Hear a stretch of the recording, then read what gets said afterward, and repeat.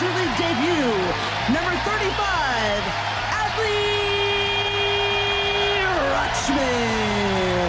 Rutschman into right field, down the line, a fair ball. Adley will turn first, head for second. He's going to turn second, go for third. Rutschman into third base, standing. An extra base hit, his first hit in the major leagues. Welcome to the show, kid.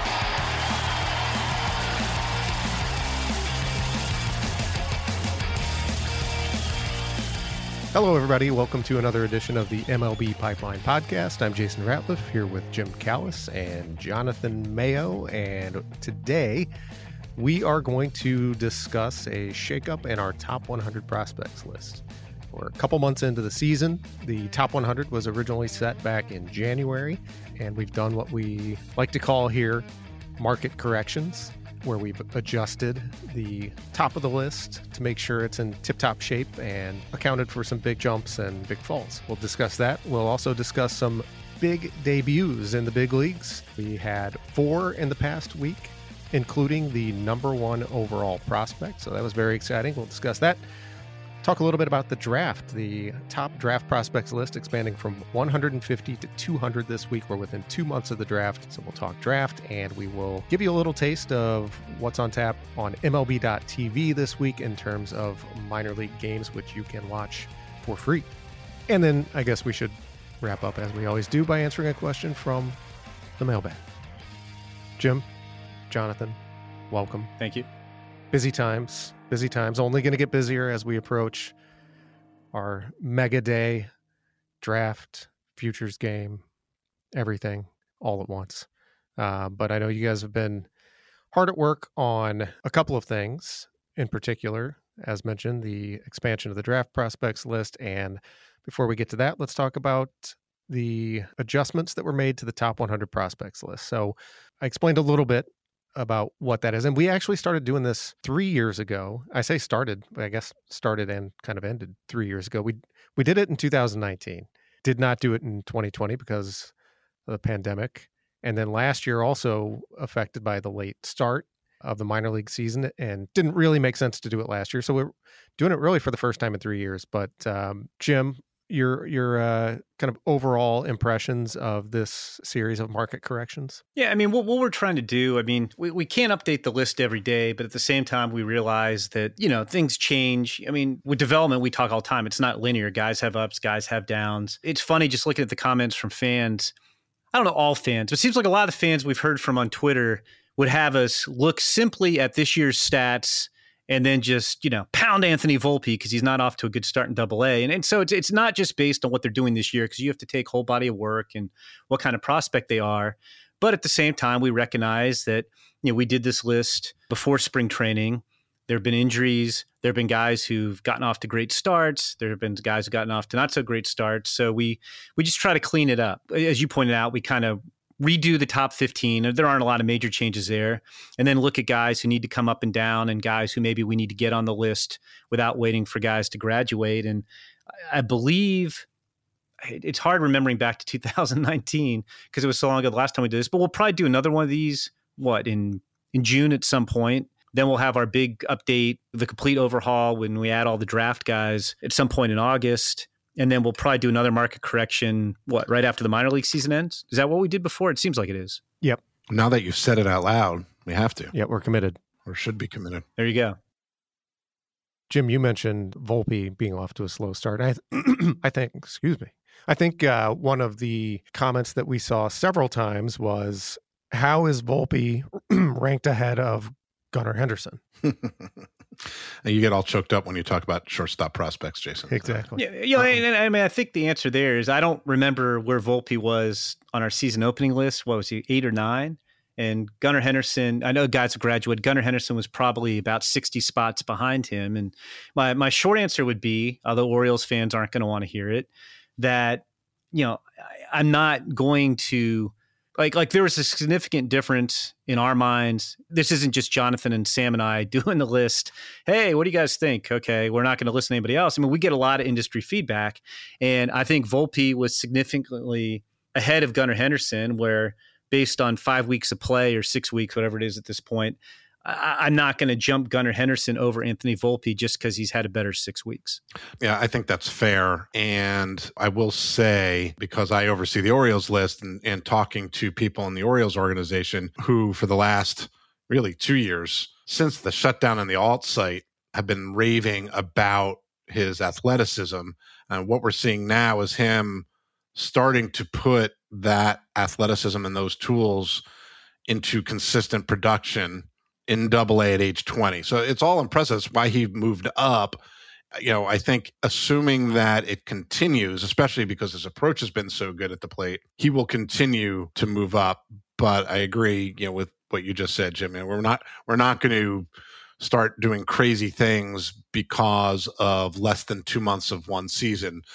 But it has been impressive to see what he's been able to do so far. And that said, if Anthony Volpe, when we do this again in 5 or 6 weeks, is still hitting 197, I think I'm not saying I put Gunnar Henderson ahead of him. We'll have to see how Gunnar's doing. But like Anthony Volpe probably would move down. And one thing to clarify, because I don't know that everybody always reads the fine print on these things, we didn't just revote on the whole top 100. Outside the top 15, we only made what we deem significant changes, guys moving up at least or down 12 or 15 spots. Just looking at the list, yes, Jordan Walker, who's at 25 now, is having a better year than Brett Baty at 23. And I think, Jonathan, if we were voting today, I probably would put Jordan Walker ahead of Brett Baty instead of slightly behind him. But we weren't going to move guys up 2 spots here, 3 spots there, because then you just start, redoing the whole list from scratch. And that wasn't the point of this exercise. Right. So you mentioned Henderson did move up, jumped up 12 spots. So he was one of those guys that did make a significant jump. Some others who made big leaps this time around, one of the biggest, most significant, Daniel Espino of the Guardians, jumped 38 spots from number 49 to number 11. Unfortunately, he is on the IL right now, but looking forward to a return from him. Some other large jumps. I think the biggest jump was that of Mackenzie Gore, jumped 47 spots from 81 to 34. We'll talk a little bit more about that in particular in just a second. Bobby Miller, Dodgers right-hander, jumped 16 spots. Shea Langoliers off to a very good start. Known for his defense, but really hitting the ball, jumped 13 spots. Kyle Harrison, who I believe, as we're speaking, is probably in transit, as I believe he has been promoted. He jumped 26 spots. Gunnar Henderson mentioned 12 spots. Leover Peguero, 13 spots from number 75 to 62. Andrew Painter jumped 26 spots. Joey Wiemer, DL Hall, Brian Bello all jumped at least a dozen spots. And Ken Waldichuk jumped 10 as well. The Yankees pitching prospect who's off to a fantastic start. So those are the guys who jumped at least 10 spots. And Jonathan, why don't you tell us a little bit about one of your guys there? Yeah, it's funny because Andrew Painter began the year not even on the top 100, much to the chagrin of some Phillies fans and some members of the Phillies player development staff, who told me even in spring training, to put a circle around him. Obviously, we're aware of him. He was their first round pick a year ago, second straight high school, very tall high school right-hander that the Phillies had taken, and he has gotten off to a ridiculous start. So we had just added him as a replacement for graduation, and then we were able to sort of move him up and actually moved him ahead of Mick Abel on the Phillies list. Mick Abel was their 2020 first rounder, still high on him, but Painter has just been lights out. He's gotten touched up a little bit. He didn't give up an earned run until his 6th start of the year. They're bringing him along slowly in the Florida State League, but his overall numbers are just ridiculous. A 121 batting average against. He's been striking out 17.9 per 9 innings. He's given up some walks his last couple starts. He had a 5-walk outing his last start, so that number's a little inflated. But it's clear that his stuff is way too good for the level he's at. Now, he's super young, and they're not going to push him too fast, but it'll be fun to see what kind of numbers he continues to accrue, albeit under the sort of a short leash and tight pitch counts and things like that as the year goes on. All right. Quickly, one correction. I said that DL Hall had jumped at least 10 spots. He did not actually, but he did bump up 3 spots. Jim, maybe one of your all-time favorite prospect subject to one of your prospect crushes, and now you're getting a chance to hop back on the bandwagon. I don't know that you were ever completely off. You were kind of hanging on for dear life. But Mackenzie Gore has moved back up. He's been all over. Well, has he been all over the top 100 prospects list? I guess not really all over it, but he had. I think that's fair. I mean, he went from being in the top 10, and ranking as the best pitching prospect in baseball, to we had him, I don't know, around 88 or something coming into this season. Now I think he's back at the top of our left-handed pitching prospect list, which he will only be for a short while longer because he's going to graduate. But but no, I was not off the bandwagon, but I was concerned, in 2020, when we heard that his mechanics had gotten out of sync, that stuff was down. We didn't see him at all. We thought we'd see him in the big leagues. And instead we saw Ryan Weathers come up, Luis Patino came up, Mackenzie Gore did not. You just heard things. You didn't get to see it. And then last year he was actually pitching in games and the mechanics were off and the stuff was down. And, we've talked about in the fall league, I think he was gone from the fall league by the time Jonathan was there. And I want to say that Sam Dykstra was at his first start and he looked really, really good and it was encouraging. And then in his second start, I don't think Sam was he didn't look very good at all. He looked terrible. And I saw his third and final start in the fall league and it was worrisome. He kind of sat around 92. He'd tick up a little bit. And when he did, he was fine. But when he was at 92, he wasn't locating the fastball and he was getting hit. And the secondary stuff, he's got he'll flash at times. I think all three of his secondary pitches can be plus. But when I saw him, they were just kind of average. And it was like, doesn't really look like he's figured things out. And then you fast forward to spring training this year and everything seemed like he finally figured out the mechanics and the adjustments that they tried to make.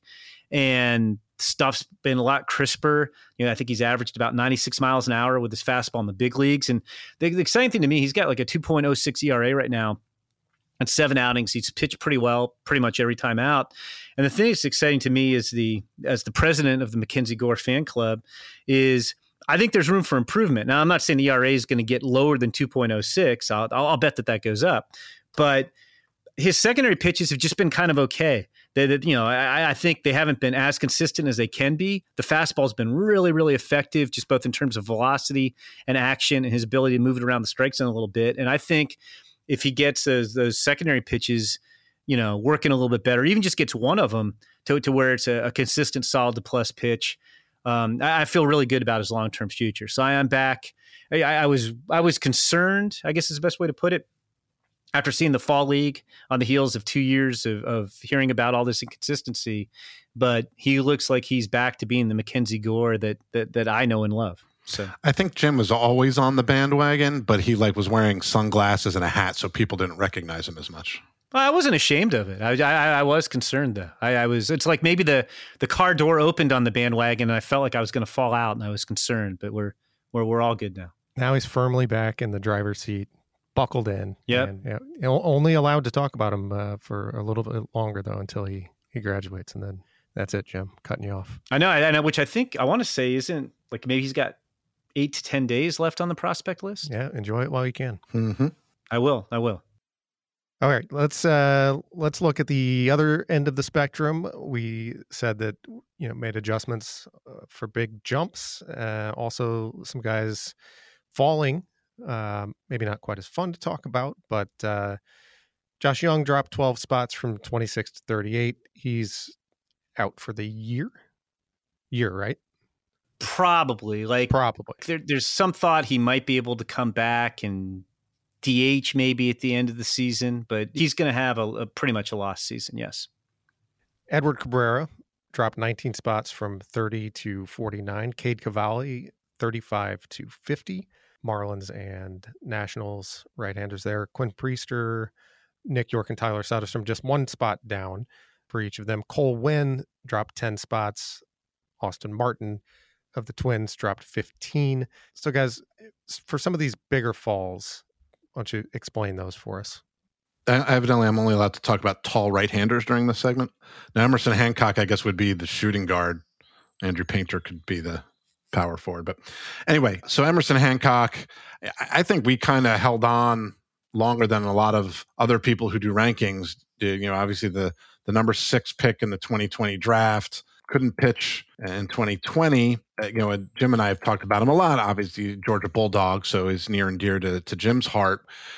He was so good his sophomore year in 2019 that I think people were assuming that he was going to ascend and be kind of a clear-cut number one pick in 2020, and got a little dinged up. The stuff wasn't as good. The numbers were fine, not great. And there were only 4 starts before the shutdown in 2020.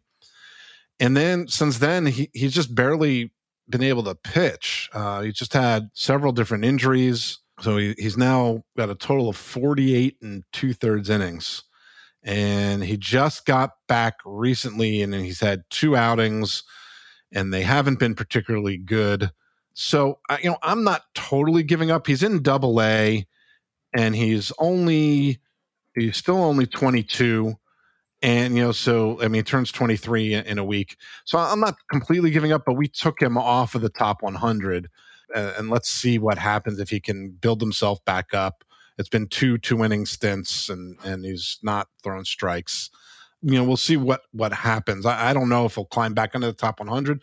Right now, I know the Mariners just want him to be able to go out and pitch every 5-6 days and build himself back up and get those reps, because he's not had any of those, since 2019. Yeah, and I was going to say that the thing that worries me a little bit about him, and he is near and dear to me as a fellow Georgia Bulldog, is, in 2019, Jonathan, you're talking about, like, when he was a sophomore, he came out, and I think his first 10 starts of the season, he was as good as any pitcher in the country, and he looked like he'd be the number one pick in 2020. And he had a lat strain, and he missed a couple starts, and he came back. And even the rest of his time at Georgia, which was about 4 starts that year and then 4 the next year during the shortened pandemic season, he was pretty good. Obviously he went 6th in the draft, but he wasn't that, throws his glove out there and the other team has no shot like he was as a sophomore. And then as you noted, he just hasn't pitched. He's pitched less than 50 innings as a pro. His control has been kind of fringy when it was, at least plus before, and he just hasn't been as dominant. So I'd like to see what a fully healthy Emerson Hancock can do. And I'm going to stick with that 2020 draft. And I'm going to go with the number 5 overall pick who went right before him. That was, Austin Martin, who was drafted by the Blue Jays, since been traded to the Twins in the Barrios deal last year. And, it was funny. Everybody assumed, Spencer Torkelson was the guy in the 2020 draft. And he was going to go 1. And I think the assumption by a lot of people was that Austin Martin was going to go number 2. And if he didn't go 2, that he'd go 3 to the Marlins, whose scouting director, DJ Svihlik, recruited him when he was at Vanderbilt as a coach, and and the Marlins passed on him. He wound up going 5th to Blue Jays. And, the questions about, Martin, and look, these guys get nitpicked, especially when you're at the top of the draft. But the 2 biggest questions about Austin Martin, and he still went 5th, which wasn't like he tumbled terribly, were A, how much power is he going to have? He's really good bat to ball skills, but how much power is it going to be?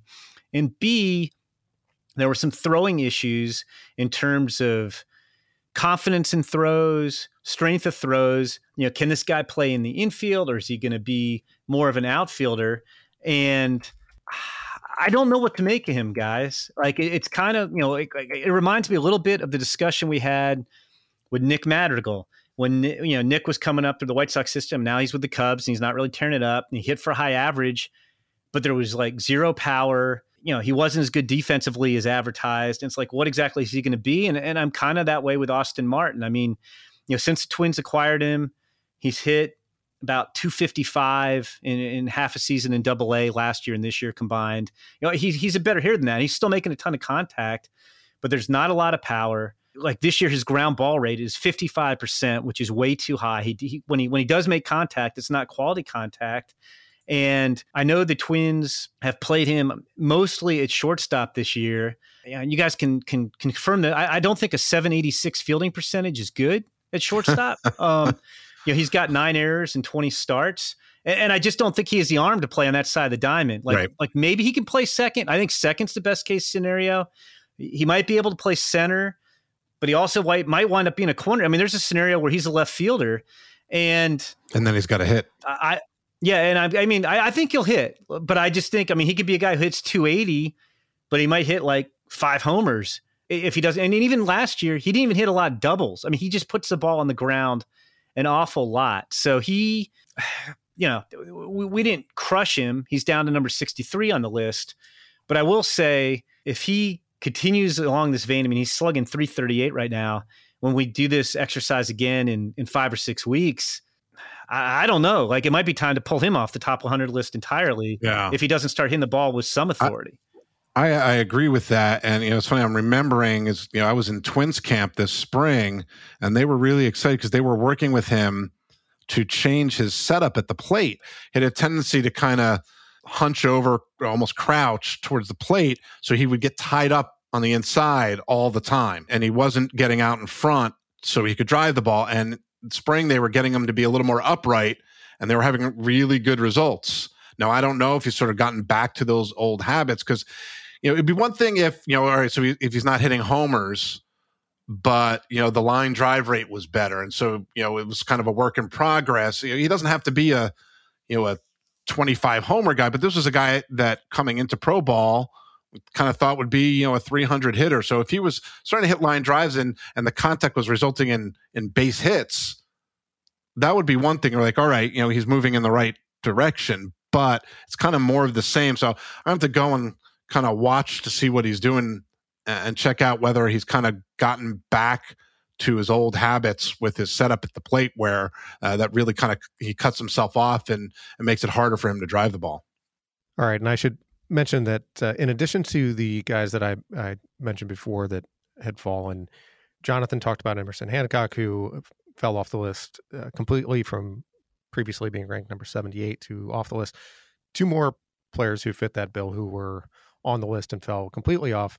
Sixto Sanchez, who his fall has been going on for the past couple of years now, had ranked toward the top of the top 100 a couple of years ago, was number 54 on our preseason list this year and is now off the list. And Greg Jones, Rays shortstop prospect, started the year at number 86, and he fell off as well. All right, we are going to take a break, and when we come back, we're going to talk about some recent big league debuts. That's coming up next on the MLB Pipeline Podcast.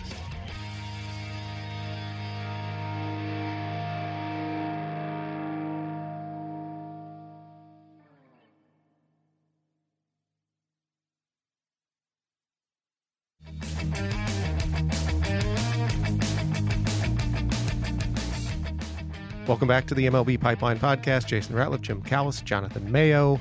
None of us made our big league debuts last week, but still waiting. Still awaiting the call.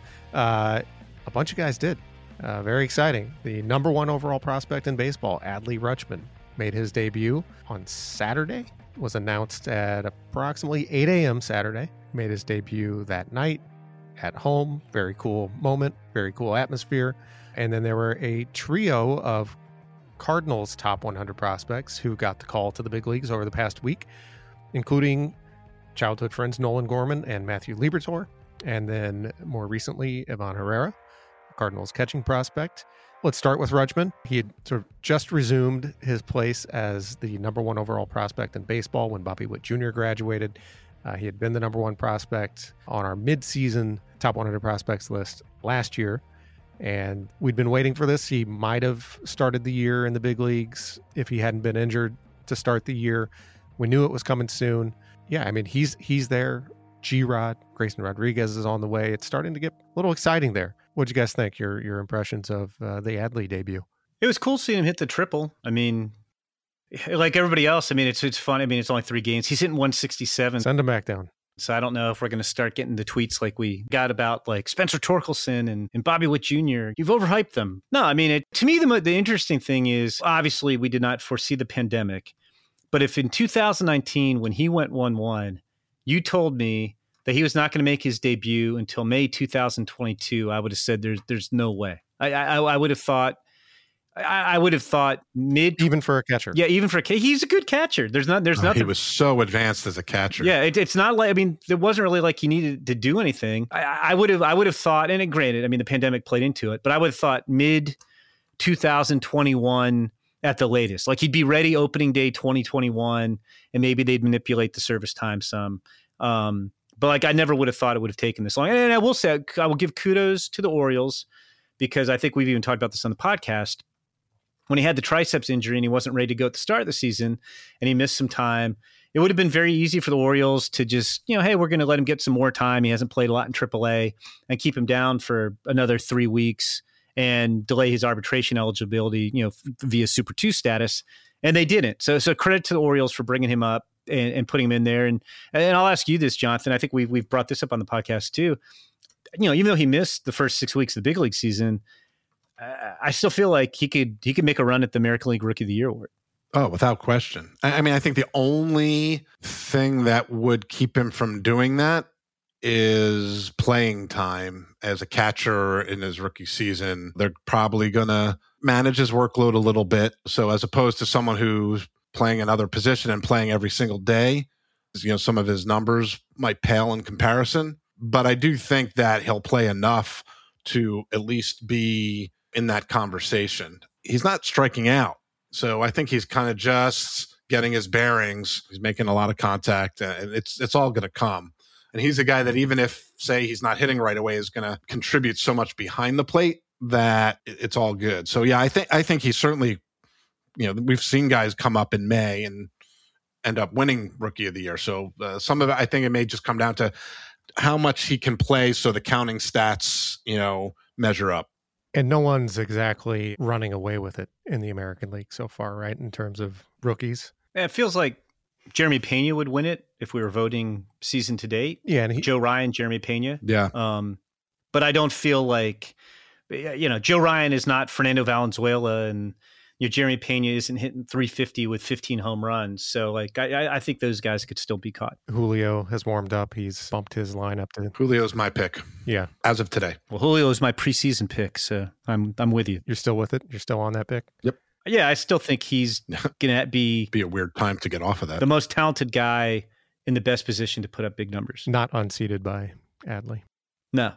I because what Jonathan was saying about, they've used him at DH twice, but there is some wear and tear with catching. I just think, we had this discussion, but as much as I like Bobby Witt Jr. and as much as I like Adley Rutschman, I do think Julio Rodriguez is equipped both this year and over the long term, just because of the nature of his position and his skills, to put up the best career offensive numbers of any of those three guys.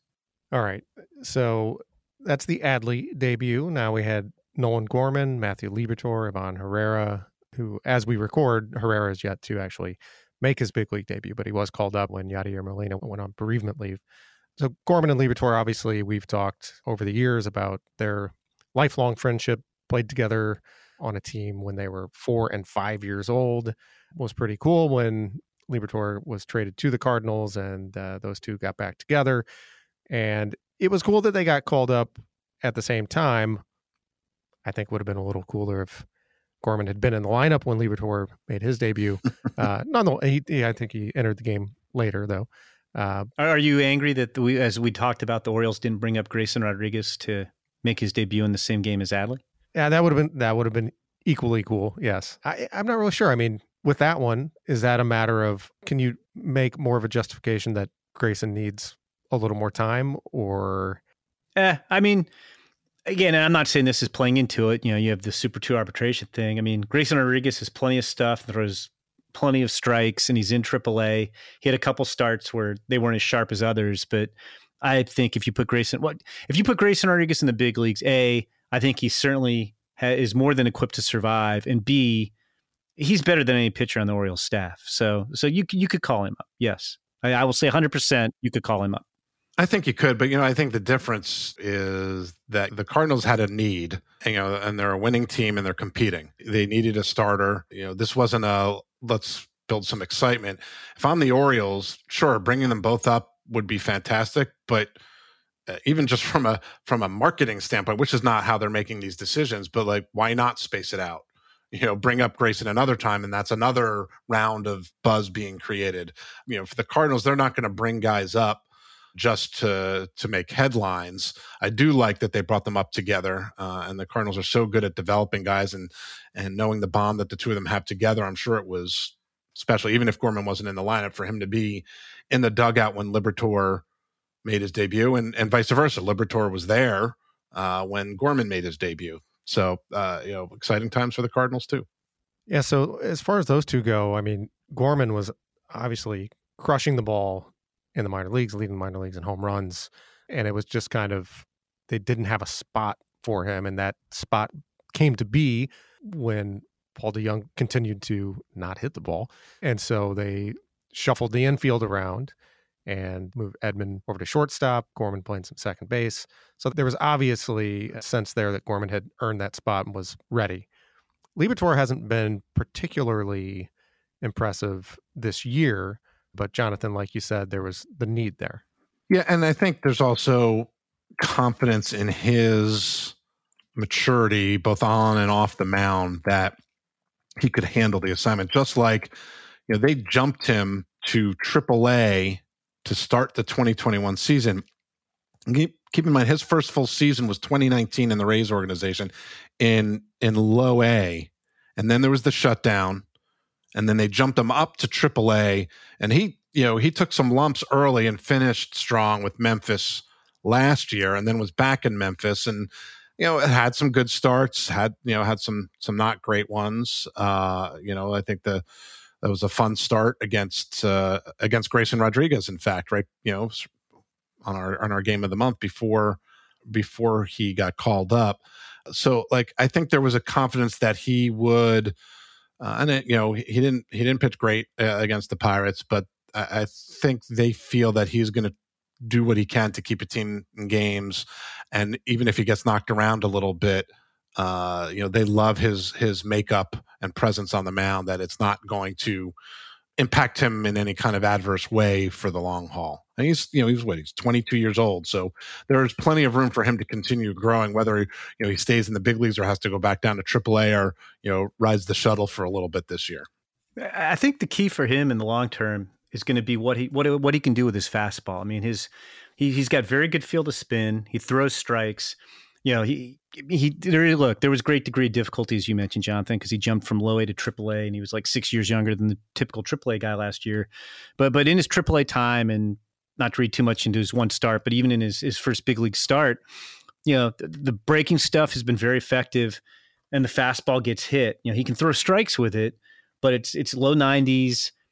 I don't think there's notable life on it. It's kind of an average, fastball, even, if you want to be really strict in terms of your grading. And I mean, 93's average velocity, it might be a fringy fastball if you wanted to be tough on him. And I think that's going to be the key, is either adding some more movement, finding a little bit more velocity. I'm not reading too much into one start, but, big league guys, the big leaguers are going to pound the fastball as it is right now. Like he's going to have to be really, really fine with it, or it's going to get hit. But I think everything you said, Jonathan, going back to when we both covered him as an amateur, I remember at the Under Armour game, I guess it would have been 2017, the year before he got drafted. He was the one pitcher, I think, on whichever team he was on that wasn't going to the next showcase, whatever the next thing was on the schedule. And we went to extra innings. I think the game went 11 innings. And Liberatore pitched 3. Like, Liberatore wanted to keep going. He wound up getting the win.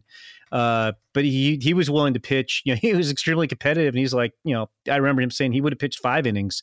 He relished the opportunity to have a long outing against some of the best hitters in the country. So I'm with you. I think he'll be fine. He's very mature for his age. He'll be able to handle it. He'll keep him in games. But I think how good he becomes in the long run is going to come down to what he can do with the fastball. All right, and the third of the Cardinals prospect triumvirate that got the call up to the big leagues over the past week, Ivan Herrera. Jonathan, tell us a little bit about him. He's, I think, yet another catcher in the Cardinals system. It seems like this has been the case for nearly a decade now. Right. You've got these guys, Carson Kelly, Andrew Knizner, now Herrera coming up behind Yadi, and he's got to retire sometime. Kelly off to the D-backs, and Knizner not behind the plate with the Cardinals, and now we have Herrera. Yeah, there's a whole club of heir apparents who apparently aren't going to heir. I think, though, this time he is the guy who is going to try to fill those very large shoes eventually. He's super young, turns 22 on June 1st, in fact. And this is a guy who Yadi has taken under his wing since he entered the system and jumped on the map kind of early on both sides of the ball, then struggled a bit when he reached the upper levels. His 2021 wasn't very good, at least offensively, though he had a bunch of homers in Double-A. And this year he was hitting well, but he's got a strong arm. He's worked on his receiving. I remember being impressed with him, talking to him in Cardinals camp, and him insisting on doing the interview in English, which to me, that's a small thing, but he was super young at the time, and the fact that he was working so hard, and not like in terms of him dealing with the media, big deal, but also understanding that part of his job is being able to communicate with his pitching staff. And so to me, that showed a certain maturity, and he has always gotten high marks for his leadership behind the plate and things like that. So I think this year he was off to a very good start in Memphis, and OPS just under 900. I think he is going to hit and will be the guy who eventually takes over for Yadi Molina, regardless of how much he plays or doesn't play while he's up right now. And the thing is, it's funny, we're talking about these three Cardinals who've all made their debuts this year. And as talented as they are, they're going to have their work cut out to be one of the top three rookies on the Cardinals this year, because the Cardinals have gotten tremendous contributions from three guys who we saw play well in the Arizona Fall League. And it's, I think, a big reason why they're 24-18.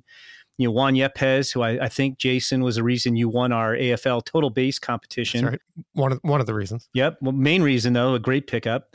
4 home, you wasn't on your original draft list, but you picked him up when you had an injury opening.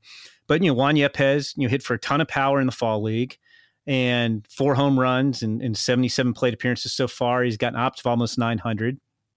Brendan Donovan, who was a guy who was first on my radar when he was at South Alabama. He was a 7th round pick.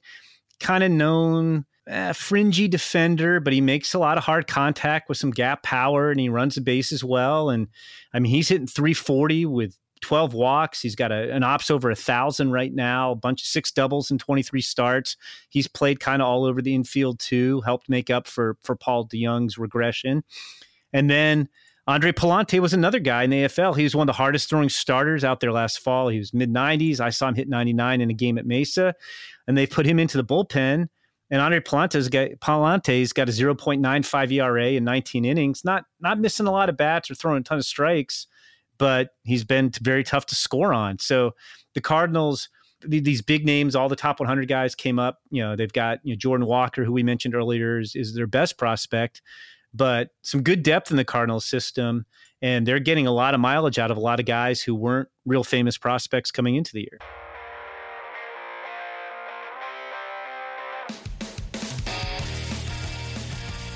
All right, we are going to take a break. And when we come back, we are going to talk draft and take a look at this week's MILB on MLB.tv schedule. That's coming up next on the MLB Pipeline Podcast.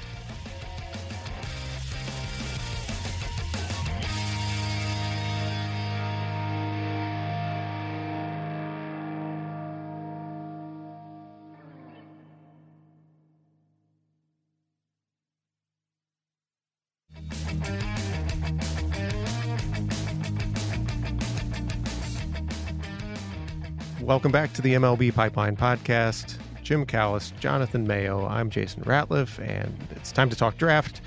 Guys, you've expanded the list from 150 to 200. We're within 2 months of the draft now. As you were going through this process, what stood out to you? Let's talk about some of the highest risers on the list, some of the highest debuts of players who are appearing on a list for the first time. Let's start at the very top of the list. Not a whole lot of movement at the very top, although we did have a big leap into the top 15. Yeah, I think our top 8 guys are still the top 8 with the order slightly shuffled around. In the top 16 guys, or top 15 guys, I'm sorry, all were in the top 17, but the one guy who made a jump was Justin Crawford, who I think we talked about last week on the podcast when we were talking about guys making moves. Carl Crawford's son. This will shock you, but he's really athletic and he can run. I'm not saying he's going to be better than Carl, but if you're great, he kind of has tools similar to Carl's, except he can throw. So I don't think you're going to have to consign him to left field. He's a pretty exciting guy who's worked his way, I think, into the middle of the first round. That's another big jump by the son of a former big leaguer. Our last expansion of the list featured the biggest jump there. The most notable thing there was the jump Matt Holliday's son. So is this going to happen again when we expand? Is there another son out there? There are plenty. I was looking at like 7 of our top 13 guys have athletic connections. You've got, just real quick, Drew Jones, son of Andrew, Elijah Green, son of NFL tight end Eric, Jackson Holliday, son of Matt, Brooks Lee, son of Larry, who is his coach at Cal Poly. His uncle Terry was a first-round pick in the 70s. Jace Young's brother Josh, who we mentioned in the market corrections, is a top prospect with the Rangers. Cam Collier is Lou's son, and Justin Crawford is Carl's son. That's just in our top 13. It's the draft of bloodlines. Who's our next best candidate, Jonathan, to move up? I'm scrolling down here. Yeah, I don't. The funny thing is that there are all those up top, and then I can't think of. Well, you know who the next one is? Kumar Rocker. Well, yeah, I mean, you're right. There's one. It's Kumar, and Tucker Toman's father, Jim, is a longtime college coach, and Tucker, I think, is hitting his way into the first round, or I should say, has hit his way into the first round because his season's over. But yeah, there are a ton of bloodlines in this draft. All right, let's each of you tell us about someone who is a high riser on this list. Jonathan? Yeah, it works out well because each of us have a guy who was not on our 150, who is now firmly in the middle of the top 100. And, one of the best things about the expansion of the list, it gives us a chance to like really look at, well, do we have guys too high, or, we miss on guys, or guys, make a late charge. And my guy is actually a guy who kind of was famous, and then scouts backed off of him until he got hot this spring, and they're back on this. Roman Anthony, who's an outfielder at Stoneman Douglas High School in Southern Florida. It's where Anthony Rizzo, Jesus Luzardo, Colton Welker, among others, went to school.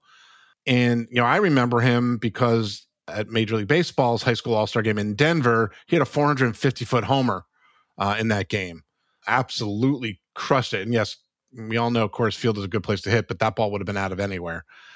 And then there were concerns about a lot of swing and miss, and people were like, well, I don't think he can, he's going to hit enough to get to that power. And then, like, as the spring started unfolding, I got a report from one scout.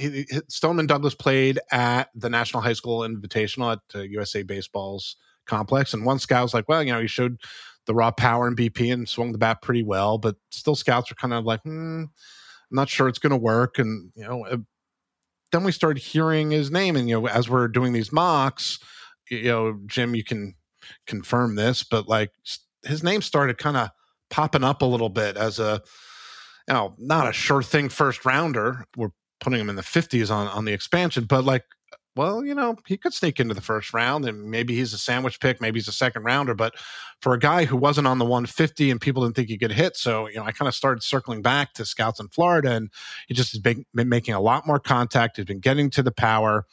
He plays center field at Stoneman Douglas, but he's going to play a corner, but he'll be fine in right field if you want him to. He's got enough arm. He's, decently athletic, but I think it's more confidence in the bat and his ability to get to that power is why he's charged up the board like this. And right behind him on the list, we have Max Wagner at Clemson, who was a bubble guy when we did the 150 and just has continued to rake. And now we have him at number 63. And, he's, we talk a lot about how Wisconsin's kind of an underrated source of talent. He's a Wisconsin high school kid who went to Clemson. Freshman last year. He's a 21-year-old sophomore this year, which is why he's eligible. As a freshman last year, he didn't really play that much. He hit 214. He was more of a backup, come off the bench, play some third base late in games. And that was really his role coming into this year. The first 5 or 6 games, he was more of a defensive guy. Worked his way in the starting lineup by the end of February. Started to take off right when we were doing the list before. He homered 7 times in 5 games in mid-April. He's gone deep 16 times in his final 22 regular season games. I think the ACC tournament starts today. Right now he's hitting 380, 506 on base, 867 slugging. He's got 26 home runs overall, which is too shy of the NCAA Division I lead. That belongs to Ivan Melendez of Texas, who we added to the list in the 113 or so range. But quick quiz for you guys. Max Wagner is one off of the Clemson school record for homers in a season, which is 27. Who holds the Clemson single-season home run record? Oof. I'm not going to. No. Former first-round pick. How long ago? Oh, probably 15 years ago or so. No 15, way. 20 years ago. Nope. Famous big leaguer. He played for big leagues for a while. Khalil Green. Khalil Green holds that record. And Wagner's a little bit tough on scouts because he had an unbelievable year, but there's very little track record. Didn't play or hit much last year. He did do well with Wood Bats in the Northwoods League last summer. He's got plus raw power, but it's more of a strength-oriented power than bat speed. He does work the counts well. He draws walks. He's made some adjustments. Probably an average third baseman, solid arm. I wouldn't rule out that he could play his way all the way into the first round. I mean, one of the things, Jonathan, that I'm running into when we're doing these mock drafts is you don't often see a lot of guys taken in the first round who don't hit 300 in their draft year in college. And yet I keep putting Dylan Beavers in there and Jordan Beck. And I'm not convinced that when it comes to the, down to draft day that we're going to see 6 high school pitchers taken in the first round like we keep projecting. Wow. So Max Wagner, I'd say right now he's probably more of a sandwich or second round pick. But if he continues to hit like this, I mean, he's homer in just about every game, it seems. If he goes off at the ACC tournament in front of a bunch of scouts and keeps this up, he very well might hit his way, into that end of the first round. So super interesting, but a little bit tough just because you didn't have many, really much track record at all with him coming into the year. Okay, and tell us about someone in the 151 to 200 range, the new additions to the list that is intriguing. Jonathan, take us out to Hawaii. I would love to. We should go on location, in fact. I thought you were going to ask him to sing a New Edition song, like I was hoping. That next week, I need at least a little. Once we get to Hawaii, I need a little prep time. If you want me to sing on the podcast, I'm willing, but you need to give me a little advance time to prepare. Okay, that's fair.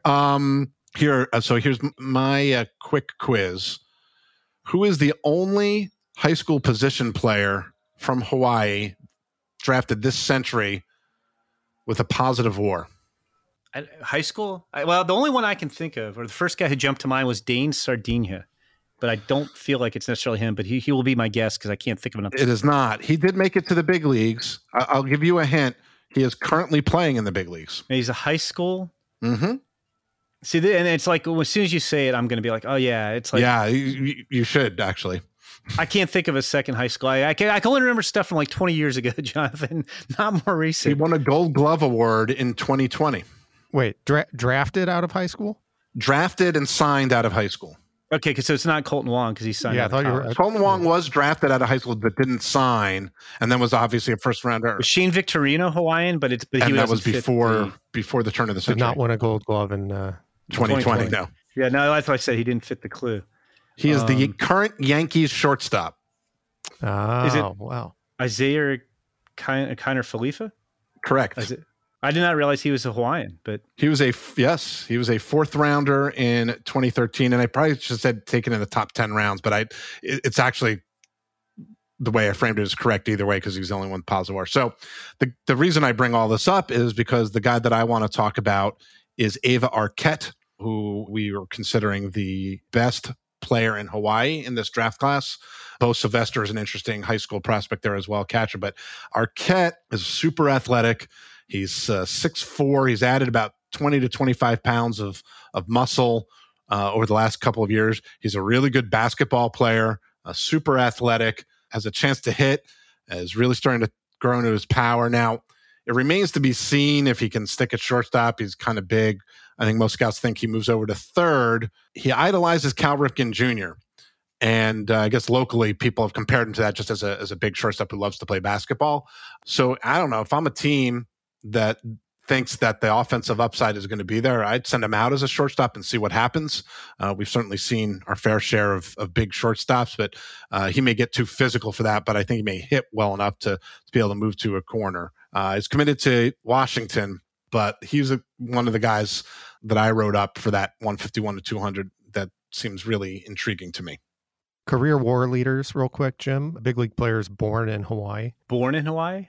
How about Sid Fernandez will be my first guess. Sid Fernandez is number 2 behind Charlie Huff, followed by the aforementioned Shane Victorino, Colton Wong, and Kiner Falefa is already at number 9.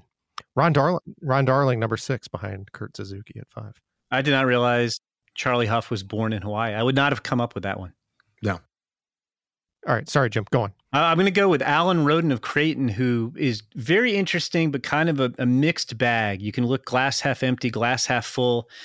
So Alan Roden is a guy who played at Creighton, went to Creighton in 2019. He redshirted, didn't play at all. Then he played very briefly, played I think like 3 games as a redshirt freshman during the pandemic season in 2020. Finally gets a chance to play last year. He's Big East Conference Freshman of the Year honors because he's a COVID freshman. Hit 378, ops of almost 1,100, led the Big East in slugging and ops. And there was some interest in him then. He's a good student. He wanted to complete his physics degree. So he went back to school, and he's having another really tremendous year at Creighton, which is not an easy place to hit. They play it at TD Ameritrade, and the ball does not carry there. If people watch College World Series, it's not a place where the ball really carries. And he's having another huge year. He's another Wisconsin high school product, but he finished regular season hitting 394, ops over 1,100 again. He's first. He leads Division I in walk to strikeout ratio. He's got 4 times as many walks as strikeouts, and he's second in strikeout rate at 3%. And so the guys who like him and are in on him, they point to the elite bat-to-ball skills. He uses the entire field. He obviously controls the strike zone extremely well. His swing and miss rate is crazy. He only swings and misses at 9% of the pitches he swings at, including just 4% of fastballs. He doesn't chase. The guys who believe in him look at his exit velocities and his hitting prowess, think he's going to be able to add some loft and be a 15 to 20 home run guy. He's a fringy runner, but he's played some outfield. They think he can get by in the outfield. But then you have some guys who aren't as bullish on the power. He hits out of a deep crouch, open stance, high back elbow. So they wonder if he's more of a tweener. They think he's more of a first base only. It's interesting for a guy who's only really a fringy runner. He stole 28 bases in 29 attempts in the New England Collegiate Baseball League, where he hit well with wood bats. So I don't think this isn't a guy where there's a consensus of 30 teams. Oh, he belongs in the 3rd or 4th round. But I do think there are teams, especially the teams that are going to dive into the data and the swing and miss rates and the contact and the walks.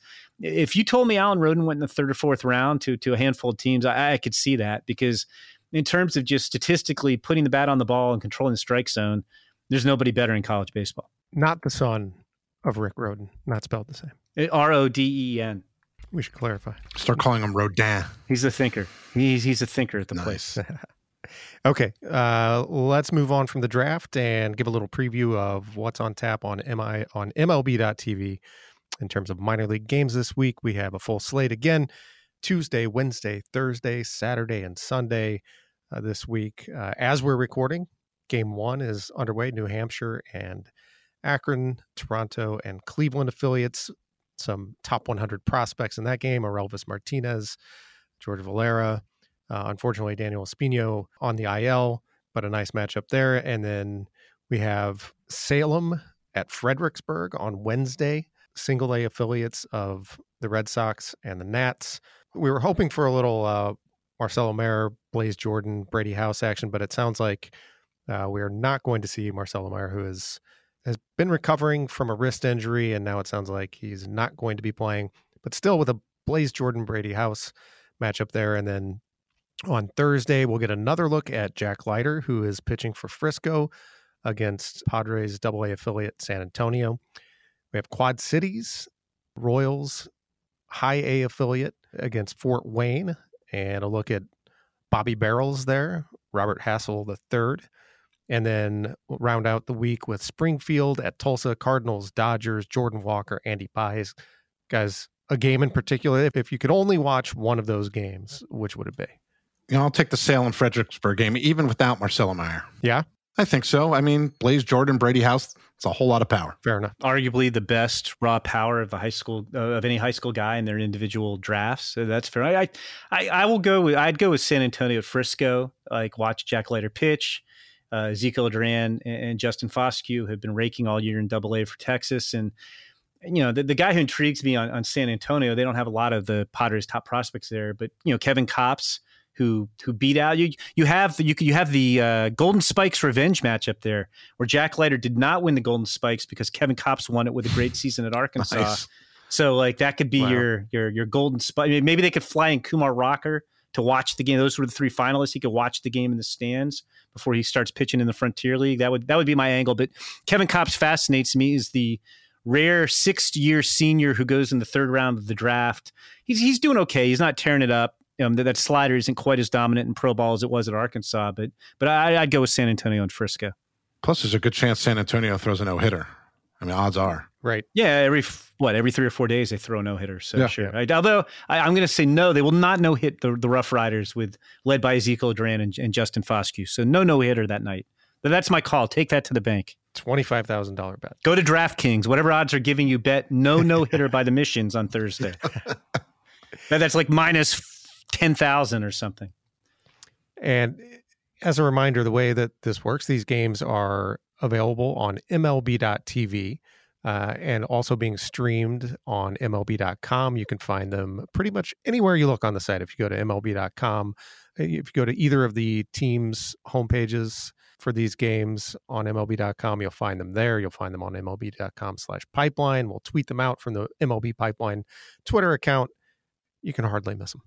All right, let's wrap up with a question from the mailbag. This one comes from Jacob Hobrock at Jake Hobrock on Twitter, who asks, if you had to put the current 2022 draft class prospects in the current top 100 prospects list, how many of them make it and at what ranges? Well, this is something that we will actually do come August, I guess, but an early look at what that might look like. Well, it feels like, Jonathan, we get this question every year. A typical year, 12 to 15 guys make the top 100. Does that sound right? Yeah, I was going to say usually about a dozen, but I'll say that we're going to be, my hunch says a little lighter than that, just because I don't feel this draft class is quite as strong up top compared to others. Top 100's taken a lot of graduations this year, though, too. That's fair. If I set the over-under right now, I would set it at 12.5. I'll take the under, because I feel I have to back up what I just said. But you can tell that we've really scientifically dug into this question. But let's start with this, because, and then I think some of it also is, so like we have Dylan Lesko, pretty high up. And I think if he were healthy, he'd be a top 100 guy, but we're not going to put him in the top 100 because Tommy John surgery. So there are guys like that. But let's start with Drew Jones, right? Like, because he's the number one guy. Consensus is the top guy in this draft class. Very likely to go some, 1 or 2, I think. And, obviously there's a long way to go. How high do we put this year's number one draft talent into our top 100 once he begins his pro career? I'm looking at our list right now, very high. And I would think he would fit like somewhere in the 10 to 15 range, honestly.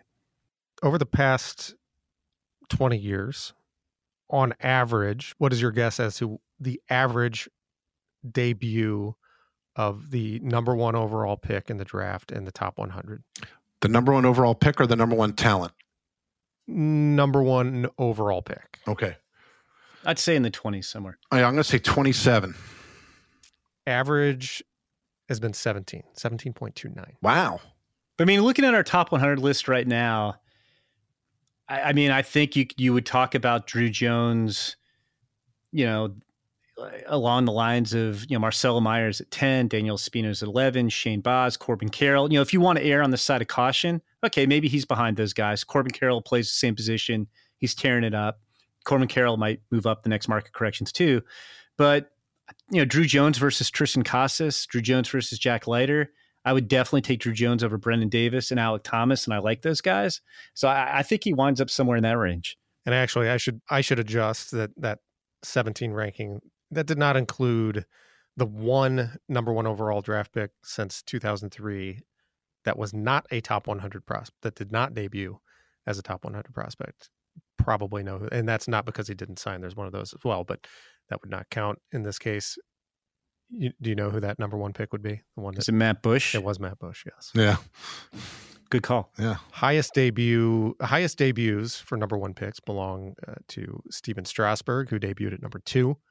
The next year, Bryce Harper at number 3, And a couple of years ago, Spencer Torkelson at number 4. Those are the 3 highest. Yeah, those are all fair. No, I think that's right. If you told me that we end up with Drew, depending on, performances, if Drew Jones snuck into the top 10, it wouldn't shock me. Some other recent number 1 overall picks and where they debuted in the top 100, to give a little more context: Dansby Swanson debuted at number 12, 2015. Mickey Moniak, number 34. Royce Lewis, number 31. Casey Mize, number 20. And Adley Rutschman, number 6. And then last year's number 1 overall pick, Henry Davis, number 23. And I think those seem to be reflective of, the guys who are lower were not necessarily considered the number 1 overall talent in those draft classes. Well, that's fair. And, and looking at the rest of the list, we have 4 straight high schoolers, 3 behind Jones with Elijah Green, Jackson Holiday, Termarr Johnson. Brooks Lee and Kevin Parada, I think, are the class of the colleges right now. I think all those guys probably fit, somewhere in the 20 to 50, 20 to 55 range. And then we'll probably have another, like we said, half dozen or so, sprinkled throughout the bottom of the list. All right. Thanks very much to Jacob Hobrock for that question. Thanks to everybody for listening. That's going to do it for this week's episode of the MLB Pipeline Podcast. Don't forget to subscribe on Apple Podcasts, Spotify, or wherever you get your podcasts so you don't miss an episode. If you're enjoying the show or have any suggestions, leave us a rating and a review. Thanks for listening, everybody. See you next week.